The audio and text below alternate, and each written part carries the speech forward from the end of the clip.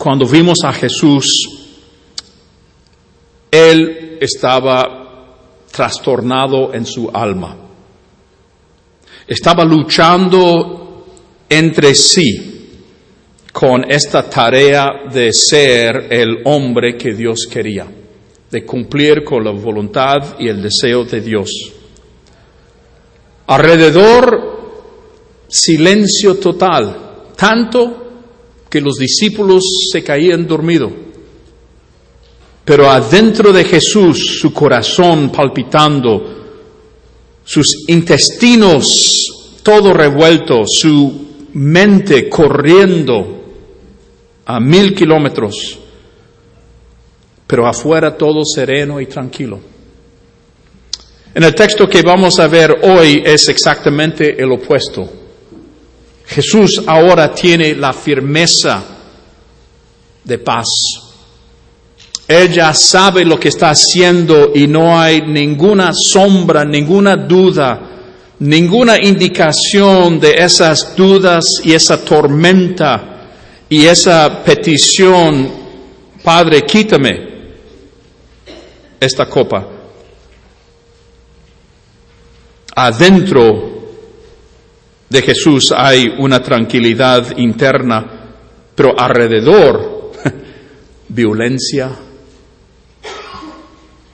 espadas, sangre y arresto.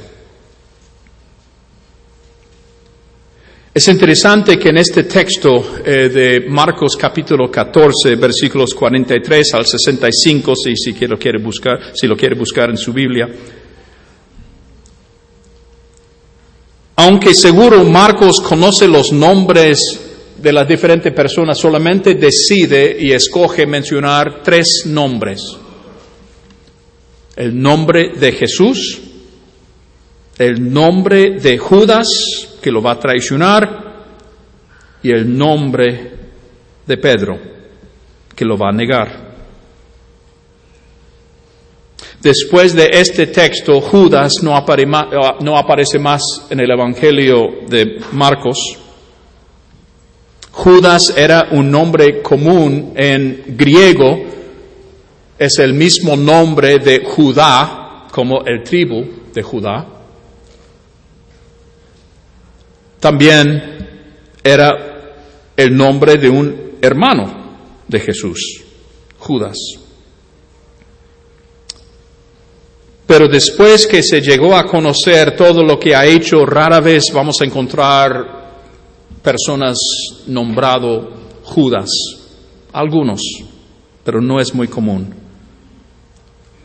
Por la fama que tiene, por lo que va a hacer ahora en el texto. Marcos 14, versículo 43, se lee así de la Reina Valera contemporánea. De pronto, mientras Jesús estaba hablando, llegó Judas, que era uno de los 12. Con él venía mucha gente armada con espadas y palos, enviada por los principales sacerdotes, los escribas y los ancianos. Estos tres grupos de personas formaban el Sanedrín, el concilio legal y también el concilio que hacía las decisiones para el pueblo judío. Y ellos son los que van a poner a Jesús en juicio enseguida. Él, que lo estaba traicionando, les había dado esta contraseña: al que le dé un beso, ese es. Arréstenlo y llévenselo bien asegurado.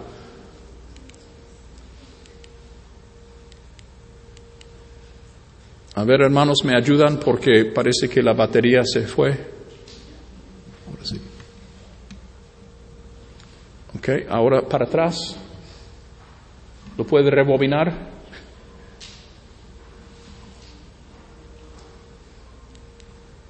¿Lo puede rebobinar? Ahí está, gracias. Ok, ahora sí. Cuando Judas llegó, se acercó a Jesús y le dijo: Maestro, y le dio un beso. Aquellos hombres le echaron mano y lo arrestaron. Sabe que esta palabra que le dio un beso es diferente que cuando Judas dijo que iba a dar un beso. Esta es como que un beso con mucha amistad.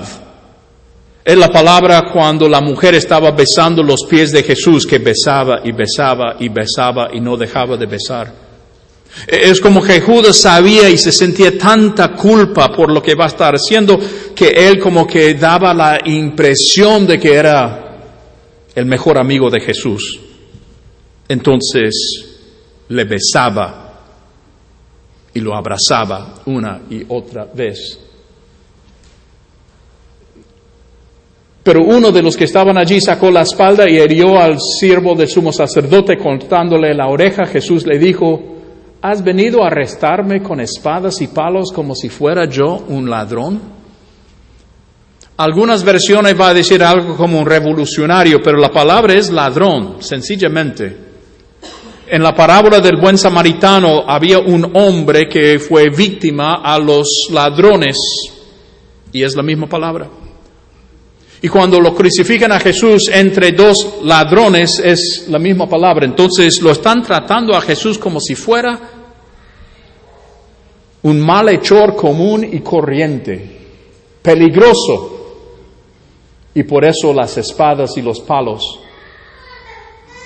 Todos los días, dice Jesús, estuve con ustedes enseñando en el templo y no me aprendieron. Pero esto sucede para que se cumplan las Escrituras. Jesús sabe qué está haciendo y por qué. Y todos, cuando lo ven a Jesús arrestado, todos lo abandonaron y huyeron. Cada uno pensaba solamente en sí mismo. Cada uno pensaba: ¿cómo puedo yo lograr escaparme? Cada uno hacía todo lo posible para dejar a Jesús. Y da el ejemplo de un cierto joven que le seguía a Jesús cubierto con solo una sábana.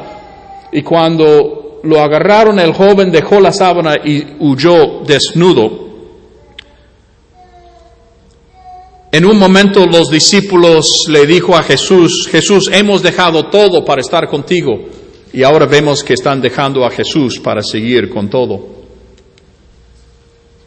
Llevaron a Jesús ante el sumo sacerdote, se reunieron todos los principales sacerdotes, ancianos y los escribas.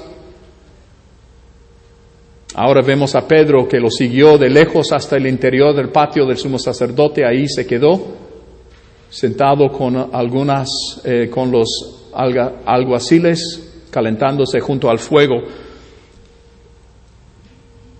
Vamos a volver a Pedro la semana que viene. Nada más aquí tenemos la mención que está cerca. Los principales sacerdotes y todo el tribunal buscaban alguna prueba contra Jesús para poder condenarlo a muerte. Ya estaba decidido la sentencia, ya estaba dictada. Necesitaba nada más las pruebas o los testigos. Pero no la encontraba, entonces había gente que habían buscado, pero presentaban falsos testimonios contra Jesús. Sus testimonios no concordaban.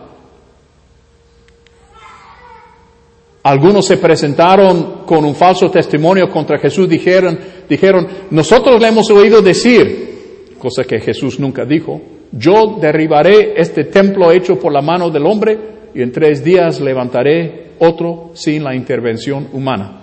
Recuerda cuando Jesús dice: si destruyes este templo en 3 días se levantará. Estaba hablando de su cuerpo y de la resurrección. Pero ni aún se ponían de acuerdo sus testimonios. Entonces el sumo sacerdote se paró en medio del tribunal y le preguntó directamente a Jesús: ¿no vas a responder? Mira lo que estos dicen contra ti. Y Jesús sigue siendo ese baluarte, esa firmeza, esa roca fuerte. No necesita hacer ninguna cosa simplemente para el bien de los demás, pero Jesús seguía guardando silencio, no contestó nada, así que el sumo sacerdote le volvió a preguntar: ¿eres tú, de plano, de frente, eres tú el Cristo, el Mesías, el Hijo del bendito? ellos no dirían Dios, nunca pronunciaba el nombre de Dios, entonces del bendito era una manera para decir, eres el Mesías, el Hijo de Dios. Esta vez Jesús responde, yo soy. Y eso nos hace pensar en esa vez en el Antiguo Testamento cuando Dios se identificó como el gran yo soy. O nos hace pensar en las veces que Jesús dijo, yo soy el pan, el agua, el buen pastor. Yo soy la luz, el camino, la verdad. Yo soy. Y aquí dice, yo soy. Y no solamente se quedó ahí, sino agregó, y ustedes verán, juntando dos textos de Salmos y Daniel, y ustedes verán al Hijo del Hombre, otro título mesiánico, sentado a la derecha del Poderoso y venir desde la presencia misma de Dios en la nube del cielo. Entonces aquí Jesús dice, yo soy el Cristo, el Mesías, yo soy el Hijo de Dios y yo soy el Hijo del Hombre. El sumo sacerdote se rasgó entonces sus vestiduras y dijo, ¿qué necesidad tenemos de más testigos? Ustedes han oído la blasfemia. ¿Qué le parece? Y todos lo condenaron y declararon que merecía la muerte. Esta es la primera de varios juicios que Jesús va a tener. Más adelante va a estar frente a los oficiales romanos con Pilato. Esto es solamente con los judíos que no tenían la autoridad para condenar a una persona a muerte, o sea, de matarlo. Necesitan la ayuda de otros. Pero mientras tanto, como es medianoche, quieren aprovechar la situación para maltratarlo, entonces comenzaron a escupirlo. Mientras le cubrían el rostro y le daba puñetazos. Le decía, profetiza. Y también los alguaciles le daban de bofetadas. Hay un texto en Isaías que dice que el Mesías no necesita ver, él puede oler las personas y las situaciones. Entonces taparon los ojos, le estaban golpeando y dice, dinos, identifica quién te está pegando, si eres el Mesías. Y mientras que Jesús está siendo puesto a prueba, Pedro también. Y la semana que viene hablaremos un poco de él. Pero hoy quiero enfocar en dos ejemplos, dos personajes, dos situaciones, uno negativo, otro positivo, para ayudarnos a entender y aplicar estos textos. Lo primero es que Judas nos muestra que traicionar a Jesús siempre está ahí nomás. Estoy casi 100% seguro, si agarramos el micrófono y vamos uno por uno, usted traicionaría a Jesucristo, todos vamos a decir que no de ninguna manera hasta la muerte. Es lo que se supone, lo que se espera. Es lo que decían los discípulos. Pero vemos que no tardó mucho tiempo en que todos abandonaron a Jesús y tenemos a Judas traicionándolo. Judas será para siempre el traicionador más feo de toda la historia. Era un joven que en un momento tenía muchas oportunidades para hacer grandes cosas y perdió todo. Y si nosotros pensamos que nunca seremos capaces de hacer algo, no hemos leído bien las Escrituras. Porque constantemente la palabra nos dice que debemos cuidarnos, mantenernos alertos, orar para que no caigamos en tentación. Creo que es interesante que por todo el tiempo que tuvo Judas con Jesús no le sirvió. Y me hace pensar en estas personas, y a veces me incluyo, que pienso si solamente voy a la iglesia, eso me va a cubrir. Eso será suficiente, estar al lado de gente. Creo que les he contado en un momento, alguien estaba en la puerta y fuimos y era un joven llorando. Y lo que quería es sentarse aquí en uno de estos bancos para orar. Dice que estaba en una situación terrible en su vida, que estaba de paso por esta calle Sunset, un día de la semana, vio el santuario, el templo, el auditorio, la iglesia, el edificio, y quería orar. No tuve el corazón para decirle en ese momento, el valor para decirle que las oraciones que él hace en su carro se escucha de tal manera y de la misma manera que las oraciones que se hace aquí. Pero él estaba convencido, si puedo estar cerca de cosas sagradas y santas, entonces eso me va a pegar. Muchos lo hemos pensado. Si ora fulano de tal es mejor. Si uso cierta Biblia es mejor.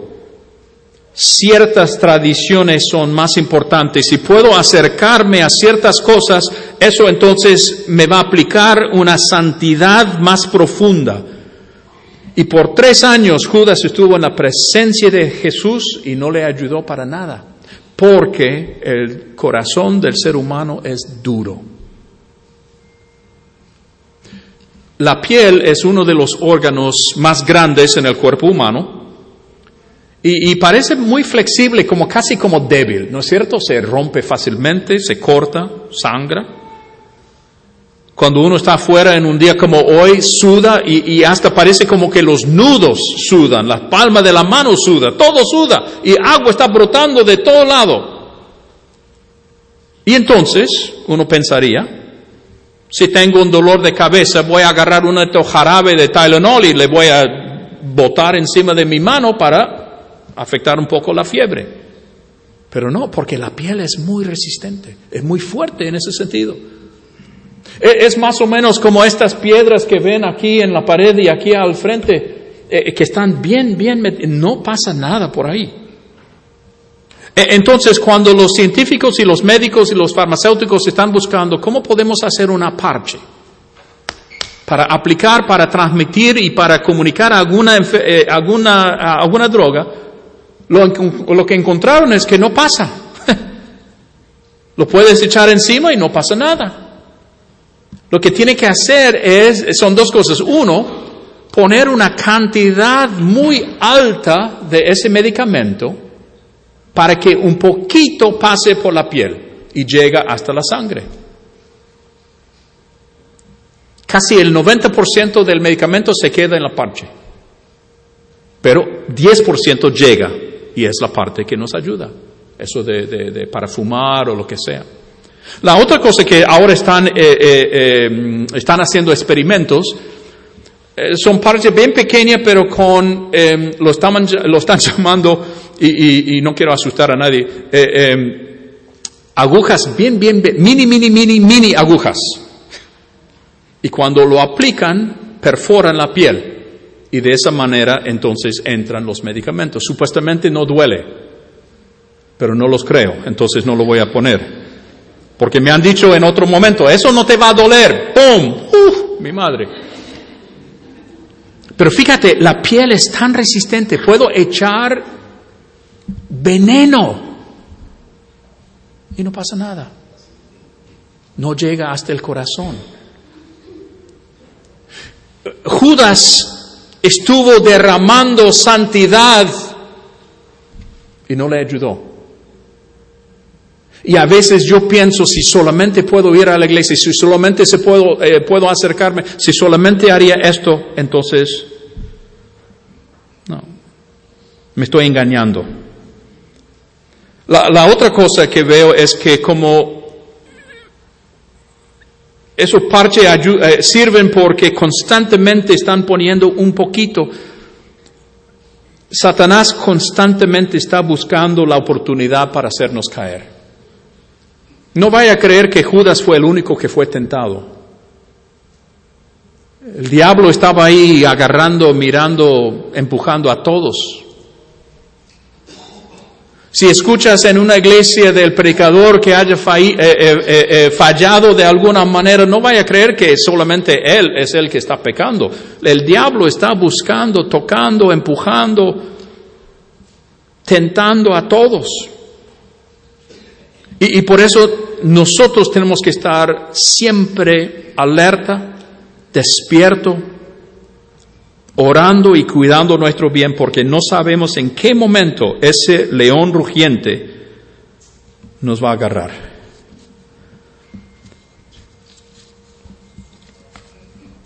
Pero el otro ejemplo de Jesús nos muestra lo que significa amar a nuestro enemigo. Yo no sé si usted tiene enemigos en su vida. Si tengo enemigos, intento ignorarlos, intento no reunirme con ellos, no los invito a comer. De hecho, no sé si tengo enemigos, a lo mejor ustedes piensan que sí, tiene uno ahí. No hay nadie sentado ahí, por eso señalé ahí. Es posible que tenga entre este grupo, pero nadie me ha dicho, entonces para mí. Pero mira cómo Jesús nos enseña cómo amar a nuestros enemigos. Jesús, sabiendo que Judas lo va a traicionar, ¿qué hace? Lo invita a formar parte de su grupo. ¿Tú harías eso? ¿Invitarías a tu casa para cenar Nochebuena a alguien que sabe que te va a traicionar? Difícil, difícil. No solamente lo invitó a su grupo, lo invitó a la mesa. Sentarse al lado de él en la cena del Señor, la última cena. Le ofreció un pedazo de pan que Jesús mismo había mojado, como hacen los padres a sus hijitos. Y mira, hijito, te preparé esto especial para ti. Sabiendo lo que Judas iba a hacer, lo abraza y lo recibe. Hace exactamente lo opuesto de lo que hacemos nosotros cuando encontramos que alguien es nuestro enemigo. Entonces, Jesús me muestra cómo amar a mis enemigos. Y la verdad, no es tan difícil. Hay solamente dos grupos de personas en el mundo, mis amigos y mis enemigos, los que están a mi favor y los que están a mi contra. Y mi reacción con los dos debe ser igual, ¿no es cierto? ¿Qué hago con mis amigos? Los amo. ¿Qué hago con mis enemigos? Los amo. Exactamente lo mismo. Este beso de Judas nos muestra lo bajo que puede llegar un ser humano. Y la respuesta de Jesús nos demuestra cuán alto puede un corazón divino llegar. Yo no sé qué piensa de Judas. No sabemos por qué hizo lo que hizo, la verdad, no sabemos. Sabemos que dinero estaba involucrado ahí, sabemos que hubo cierto deseo para satisfacer sus propias necesidades. Es posible que él traicionaba a Jesús para adelantar el proceso de obligarle a Jesús a ser el Mesías que iba a salvar al pueblo de Israel, de iniciar la revolución. No sabemos. Pero lo que sí sé es que ese espíritu de buscar mi voluntad en vez de la voluntad de Dios es algo con que lucho todos los días. Mi voluntad o la voluntad de Dios. Jesús tuvo la misma lucha y decidió por la voluntad de Dios. Cuando pienso en mis posesiones y mis finanzas y las decisiones que hago, ¿cómo decidimos cuánto poner en la charola para Bahamas? Es complicado, es difícil. Pero pienso en mí mismo antes de pensar en ellos. Pienso en mis hijos antes de pensar en sus hijos. Cuando pienso en las relaciones que tengo, tiendo a pensar en lo que me favorece y lo que me beneficia en vez de lo que Dios quiere. Hermanos, no sé cuántas veces ha llegado una pareja a mi presencia, no necesariamente aquí, en cualquier lado, dos jovencitos cristianos que aman mucho a Dios y tienen relaciones sexuales entre los dos. Sabemos que no debemos, pero nos amamos y Dios nos va a perdonar. ¿Mi voluntad o la voluntad del Padre? Cuando llegamos a la iglesia, lo que quiero es mi voluntad. A mí me gustan estos cantos, a mí me gusta ese cantante, a mí me gusta ese predicador, a mí me gusta eso y aquel y el otro. Mi voluntad. Lo que estaba a la raíz del corazón de Judas es lo mismo que me afecta a mí. Que se haga mi voluntad en el cielo. Y Jesús me muestra el otro camino. Entonces, en esta semana, el desafío es no caernos en la trampa de pensar como Judas. ¿Qué es lo que yo quiero? Sino qué es lo que Dios quiere. A lo mejor voy a analizar de nuevo mi ofrenda y si no estoy ofrendando a Dios lo mismo que estoy pagando para tener dish latino en mi casa, debo pensar 2 veces cuánto estoy dando.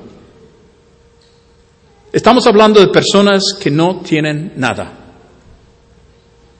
¿Cuánto vamos a poder dar? ¿Qué es lo que haría Jesús? Ya sabemos lo que haría Jesús. Y eso es lo que me da terror. ¿Qué puedo hacer yo para vivir no según la voluntad de Judas, sino según la voluntad de Dios? Si necesitas oración, si necesitas bautismo, si necesitas un cambio de vida, estamos aquí para ayudarlo, queremos ayudarlo. Les invito a ponerse de pie. Si podemos ayudarlo de alguna manera, por favor, pasen adelante. Estaremos recibiéndolo, orando. Y que nuestra oración sea, honestamente, que se haga la voluntad de Dios en la tierra, en mi casa, en esta iglesia, en mi vida, para siempre. Dios lo bendiga.